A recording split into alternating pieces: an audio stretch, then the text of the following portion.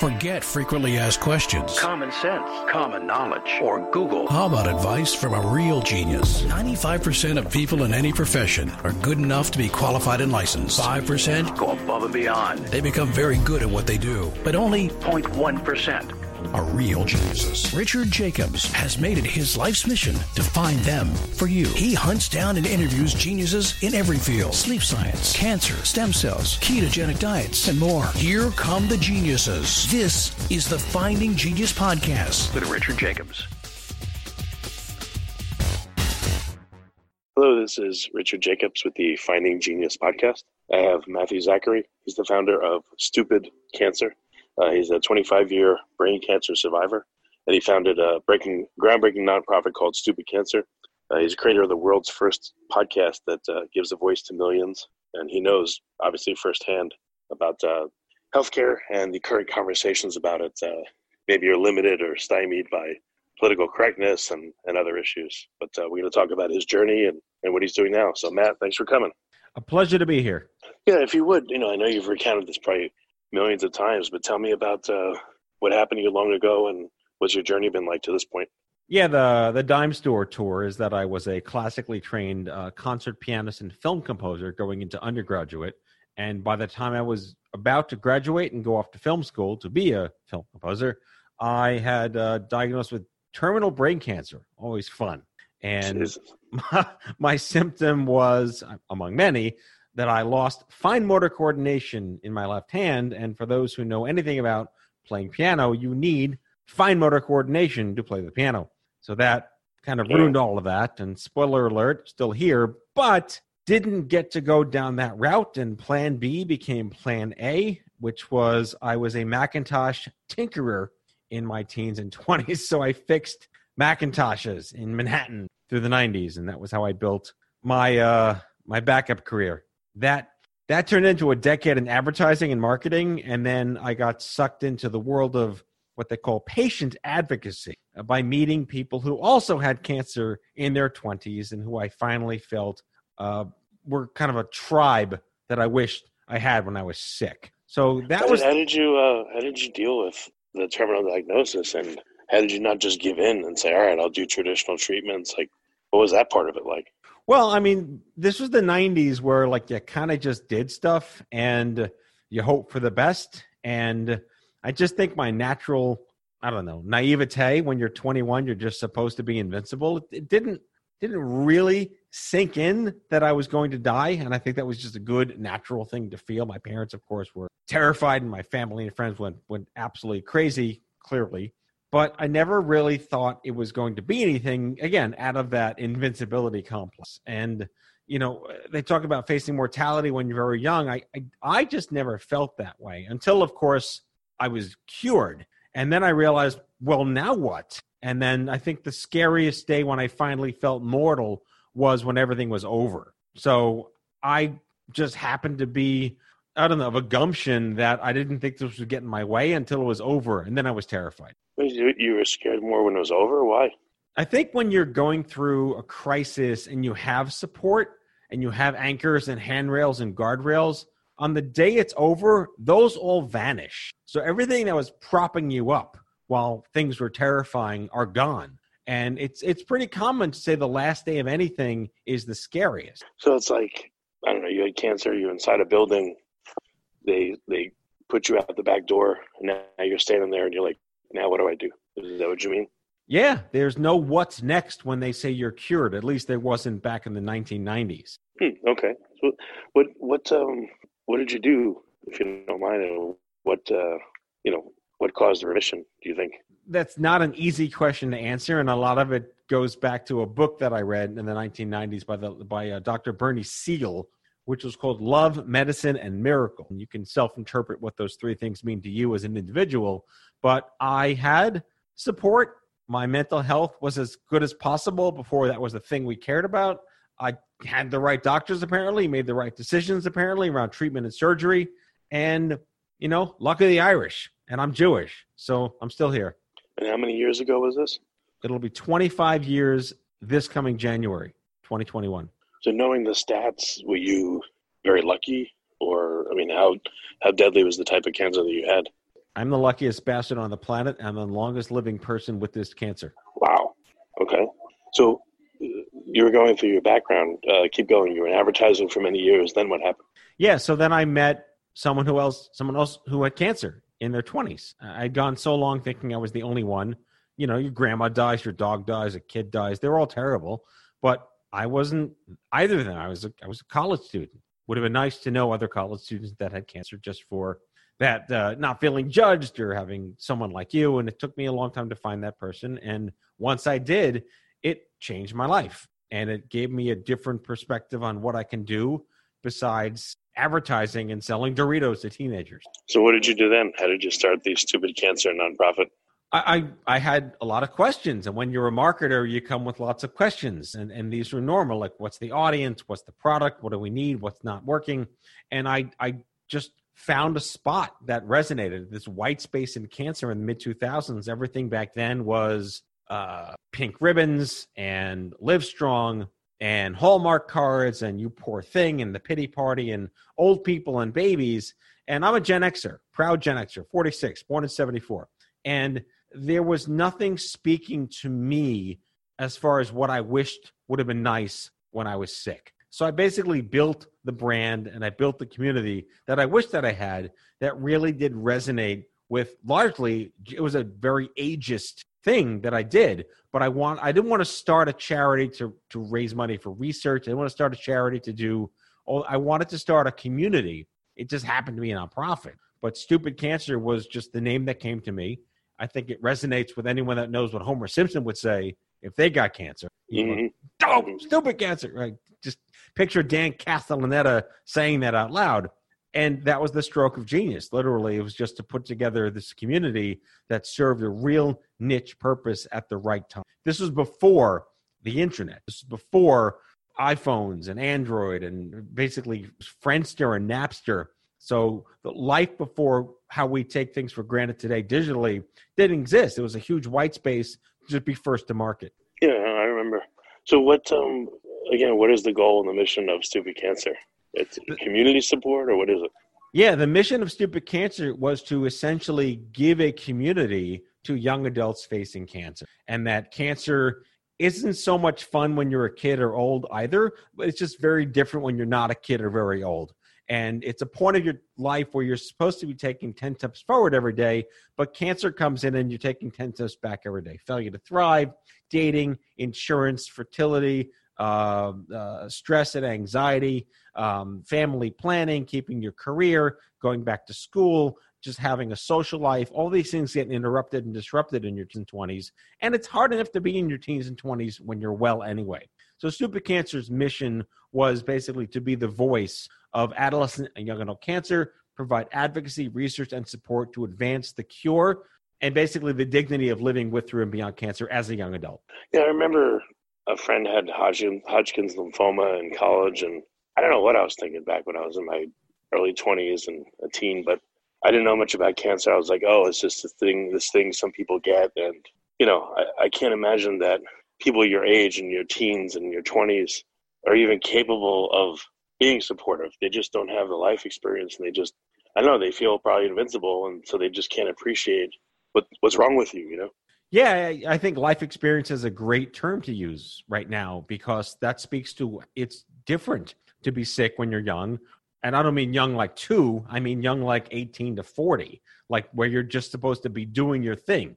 College, dating, house, job, career. That's where you start your life, and that doesn't exist. So the need to have community and peer support, it's not about having everyone say, wow, I have empathy, I'm sorry. It's about having people that said, I've been there, I've done that, here's how I got through it, and here's how I can help you get through it. It's the pay it forward model that it didn't exist at all in any sense. So when I decided to step into the nonprofit space in 2006, I wanted it to be very different and community oriented and not all about cure. So what does it look like when someone joins the foundation or participates? What kind of events happen? What things happen to create the community?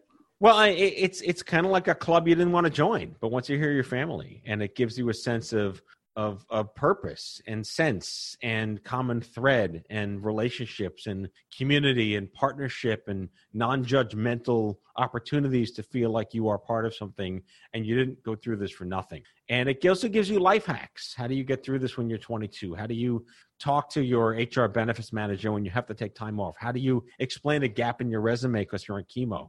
How do you do all these things? That's the nature of what the Stupid Cancer ecosystem has curated. And it had live events. I mean, I don't work there anymore. It has live events. And there was an annual Congress, and we had a podcast before the word podcast existed that I hosted for 14 years. And it really became a radio show shock jock platform that called out all sorts of crap in healthcare and gave dignity and equity and voice to an entirely new generation of cancer patients. Yeah, how much did you have to involve the families of the people with the conditions versus just the people themselves? Oh, it was a family affair. I mean, obviously, we were there specifically for young adults affected by cancer and a lot of people who were young adults that had cancer as children who happen to now be, thankfully, alive, but with consequences of being cured when they were 3. And then, our parents came in because we're their kids, and it became a wonderful family ecosystem because stupid cancer might have been only about being sick when you're younger as a young adult, but everyone finds relevancy with the value it gives to that community. So in your bio, you talk about changing the conversation on cancer, it being less polite, I guess more just direct and to the point. But, outside of your organization, what is the conversation for someone that, has cancer and they're young? Is it just like there's no help besides go to the doctor? So you providing a service that's just not there, or are you providing it in a different way from how it's done in other organizations or traditionally?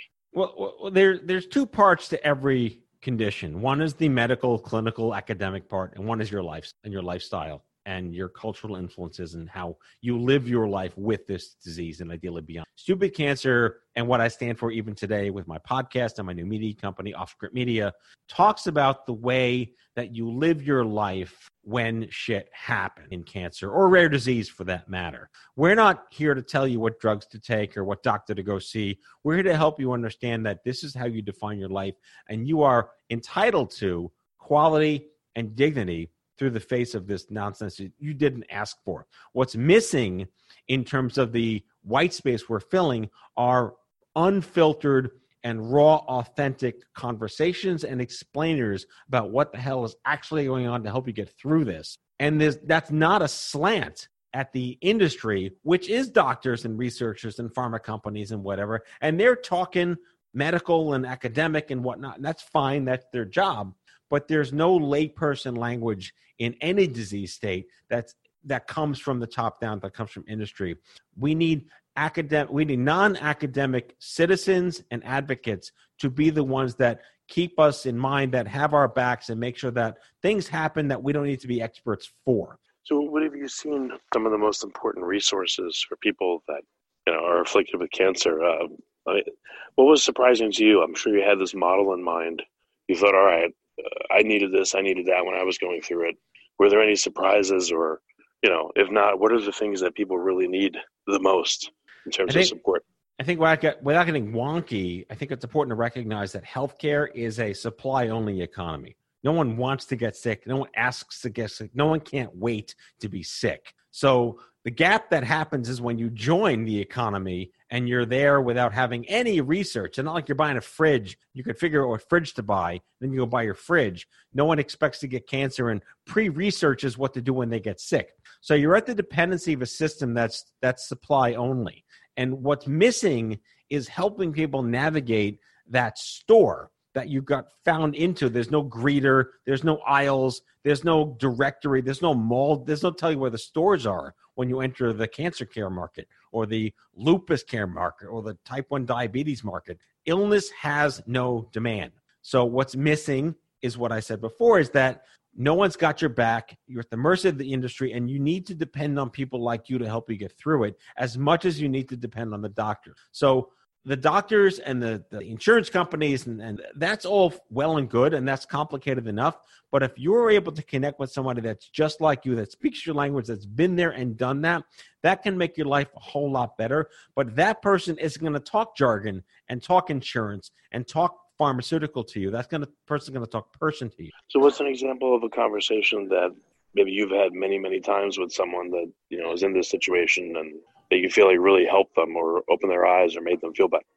If you like this podcast, please click the link in the description to subscribe and review us on iTunes. One particular issue that's going to resonate with lots of your listeners is the issue of family planning and fertility. Now, why do I say fertility and cancer? Well, most people that get cancer are in their 60s, 70s, and 80s, and the last thing that they even have to worry about is fertility. You're done with life, your grandma, grandpa, whatever. But when you're sick in your teens, 20s, and 30s, chemotherapy, radiation, immunotherapy, surgery can make you infertile, right? So that's not something that would be top of mind to someone who isn't a cancer person, and that's fine. But what matters most is you have a right to be a mom or a dad one day. That's your right. If you're American, be your right, whatever. But having a treatment can destroy your eggs, destroy your sperm. You have no uterus anymore, testicular cancer. Everything below the belt that's cancer can ruin your ability to be a mom or dad. So one of the more effective conversations that I love to have and that I continue to have is, what do I do to preserve my fertility? How do I talk to my doctor about this? Can I even afford to do this? What do my insurance companies cover? Does my job cover embryo harvesting or oocyte preservation? That's an ongoing conversation that I'm still very actively involved with. That's never going to go away. If cancer can cause infertility, you have the right to know what your choices are to preserve your right to be a mom or a dad one day. So that's one really strong example of why advocating for cancer as a younger person matters differently than advocating for cancer with someone that's retired in Florida. Yeah, that's true. I didn't. Are there good options for people, or is it pretty difficult to maintain your ability to have children? It's a very under-discussed, underfunded, and under-recognized need in industry. That fertility should be a right. Fertility should be covered. There should be Miranda rights of fertility risk disclosure before you start your chemotherapy or surgery. And that's not happening. And even though I'm out of the nonprofit business, it's still a huge flag that I put on the ground every day that the right to parenthood through cancer should be a federal mandate. Well, what do doctors do right now? Do they address it? Do they run from the conversation? What happens? Well, I think if you really want to get granular, there's no billing code. So if there's no billing code, there's no point in talking about it because they don't get reimbursed for helping you.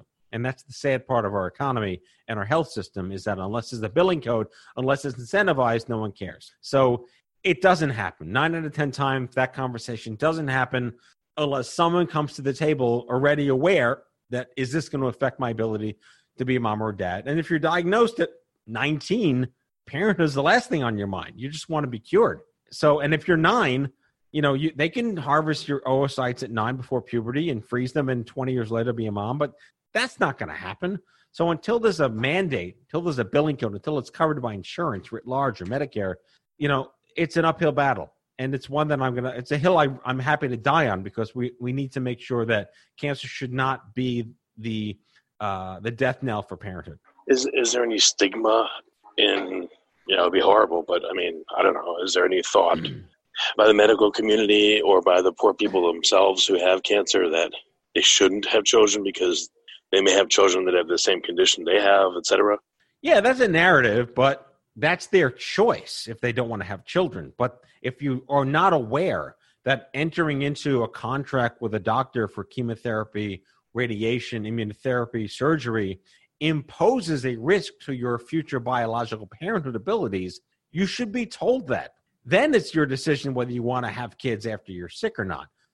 Cancer can be genetic, but only 7% of cancers are genetic. And only 1% of those 7% pass down genes to their kids. So you're looking at data now around what is your risk about this. I had cancer. My wife's brother died from cancer.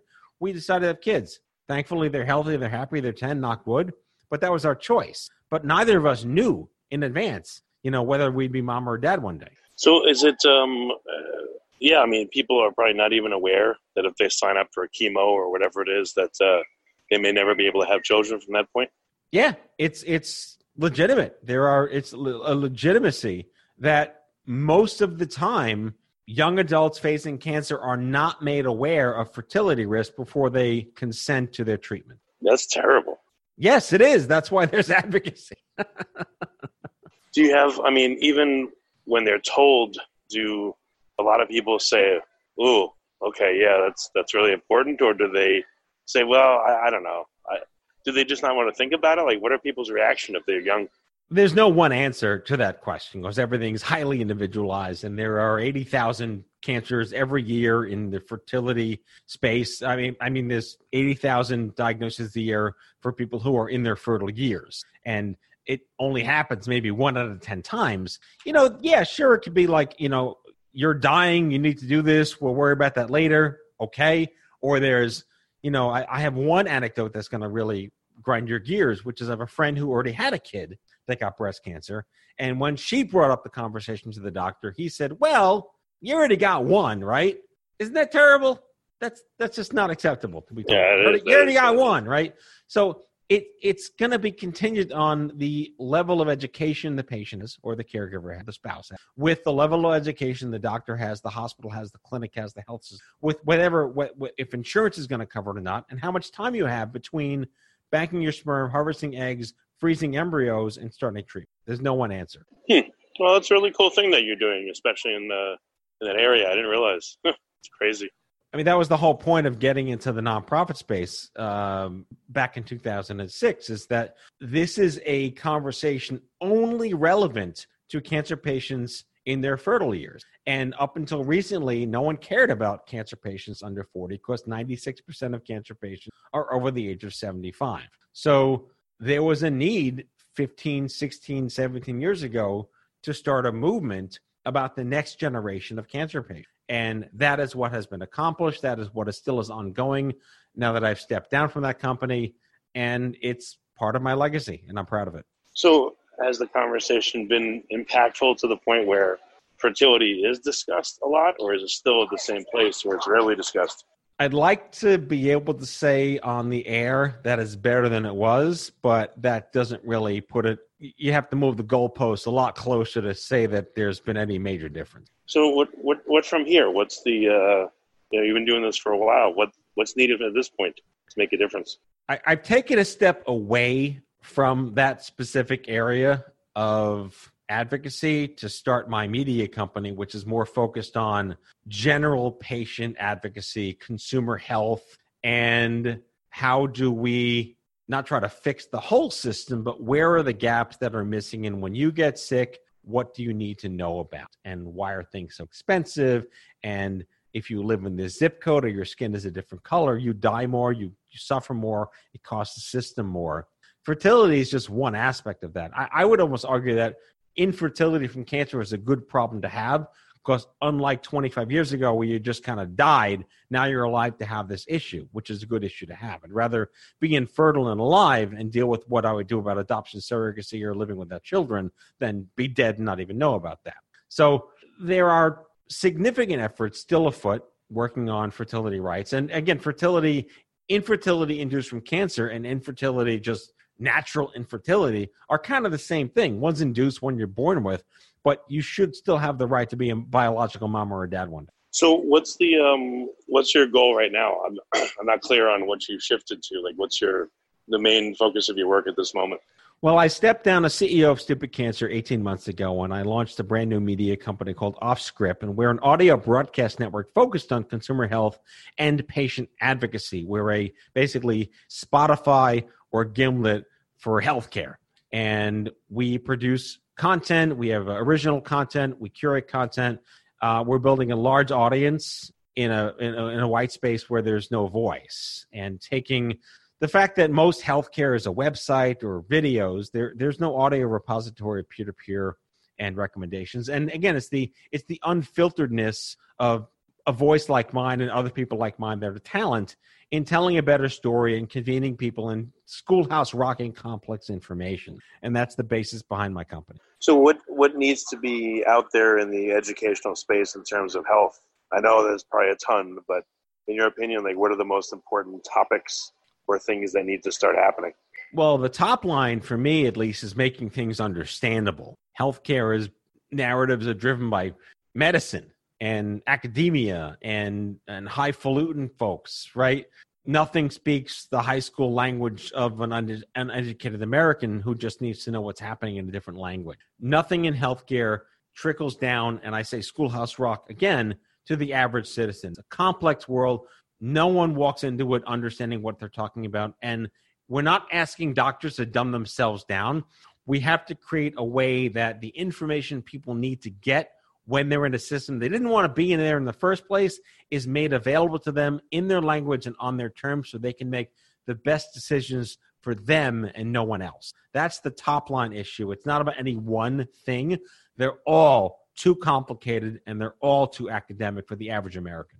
What do you think is like a really effective way? Is podcasts a great media for, health info or physical journals? Like what have you seen works really well?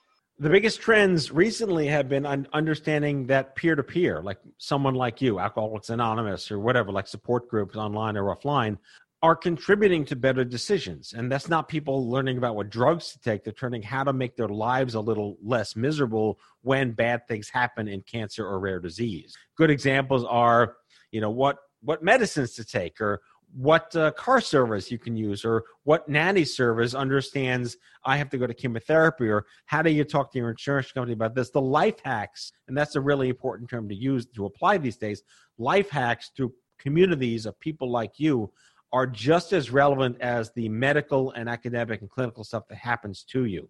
So starting with the fact that the grassroots is really helping people make better decisions, that demonstrates that it's not about another website or another video series or another Zoom meeting. Where are people consuming health information when bad things happen? And they're getting it more from their people, their communities, and groups like even Facebook does groups right sometimes. And I did a show because I have my own podcast called Out of Patience, did a show with a young couple who had a child born with a very rare autistic disorder. And they were able to find support in a random Facebook group with 8 people in it. And that's like 3 other couples in the world that have the kid with this disease is like 10 cases a year.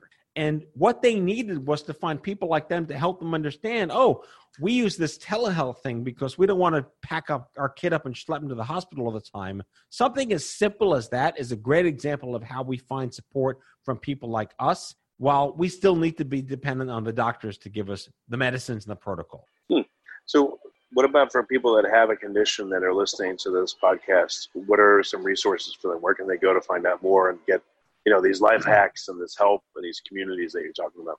I always recommend a community called The Mighty, M-I-G-H-T-Y. The Mighty was founded by my friend Mike Porath, who has a child with a rare autistic disorder. I wasn't referring to him in the other anecdote. And he's a journalist by trade, worked for AOL. And he started this small group, which became a huge group, which is now a 4 million person app that's free to find your tribe. And it's non-threatening, it's self-policing. You find the community you want to talk to. And I recommend to everybody, check out The Mighty and find out where your people are to talk to people like. They don't prescribe medications. They don't tell you what to take. They're not selling you snake oil. It's a wonderful ecosystem for people dealing with a chronic disease, a rare disease, a rare illness, a child with an issue, or themselves. Welcome to the Stupid Cancer Club. The Mighty is my number one place to recommend. Talkspace would be second. Okay, so The Mighty and Talkspace, The Mighty is an app that you download, or how do you first find it? Just Google it? Or? Yeah, themighty.com or The Mighty on iOS for Android. Very cool. Okay, so if you have a particular condition, chances are you may be able to find a community of people with that same condition, or that they have a child or someone they know has that condition.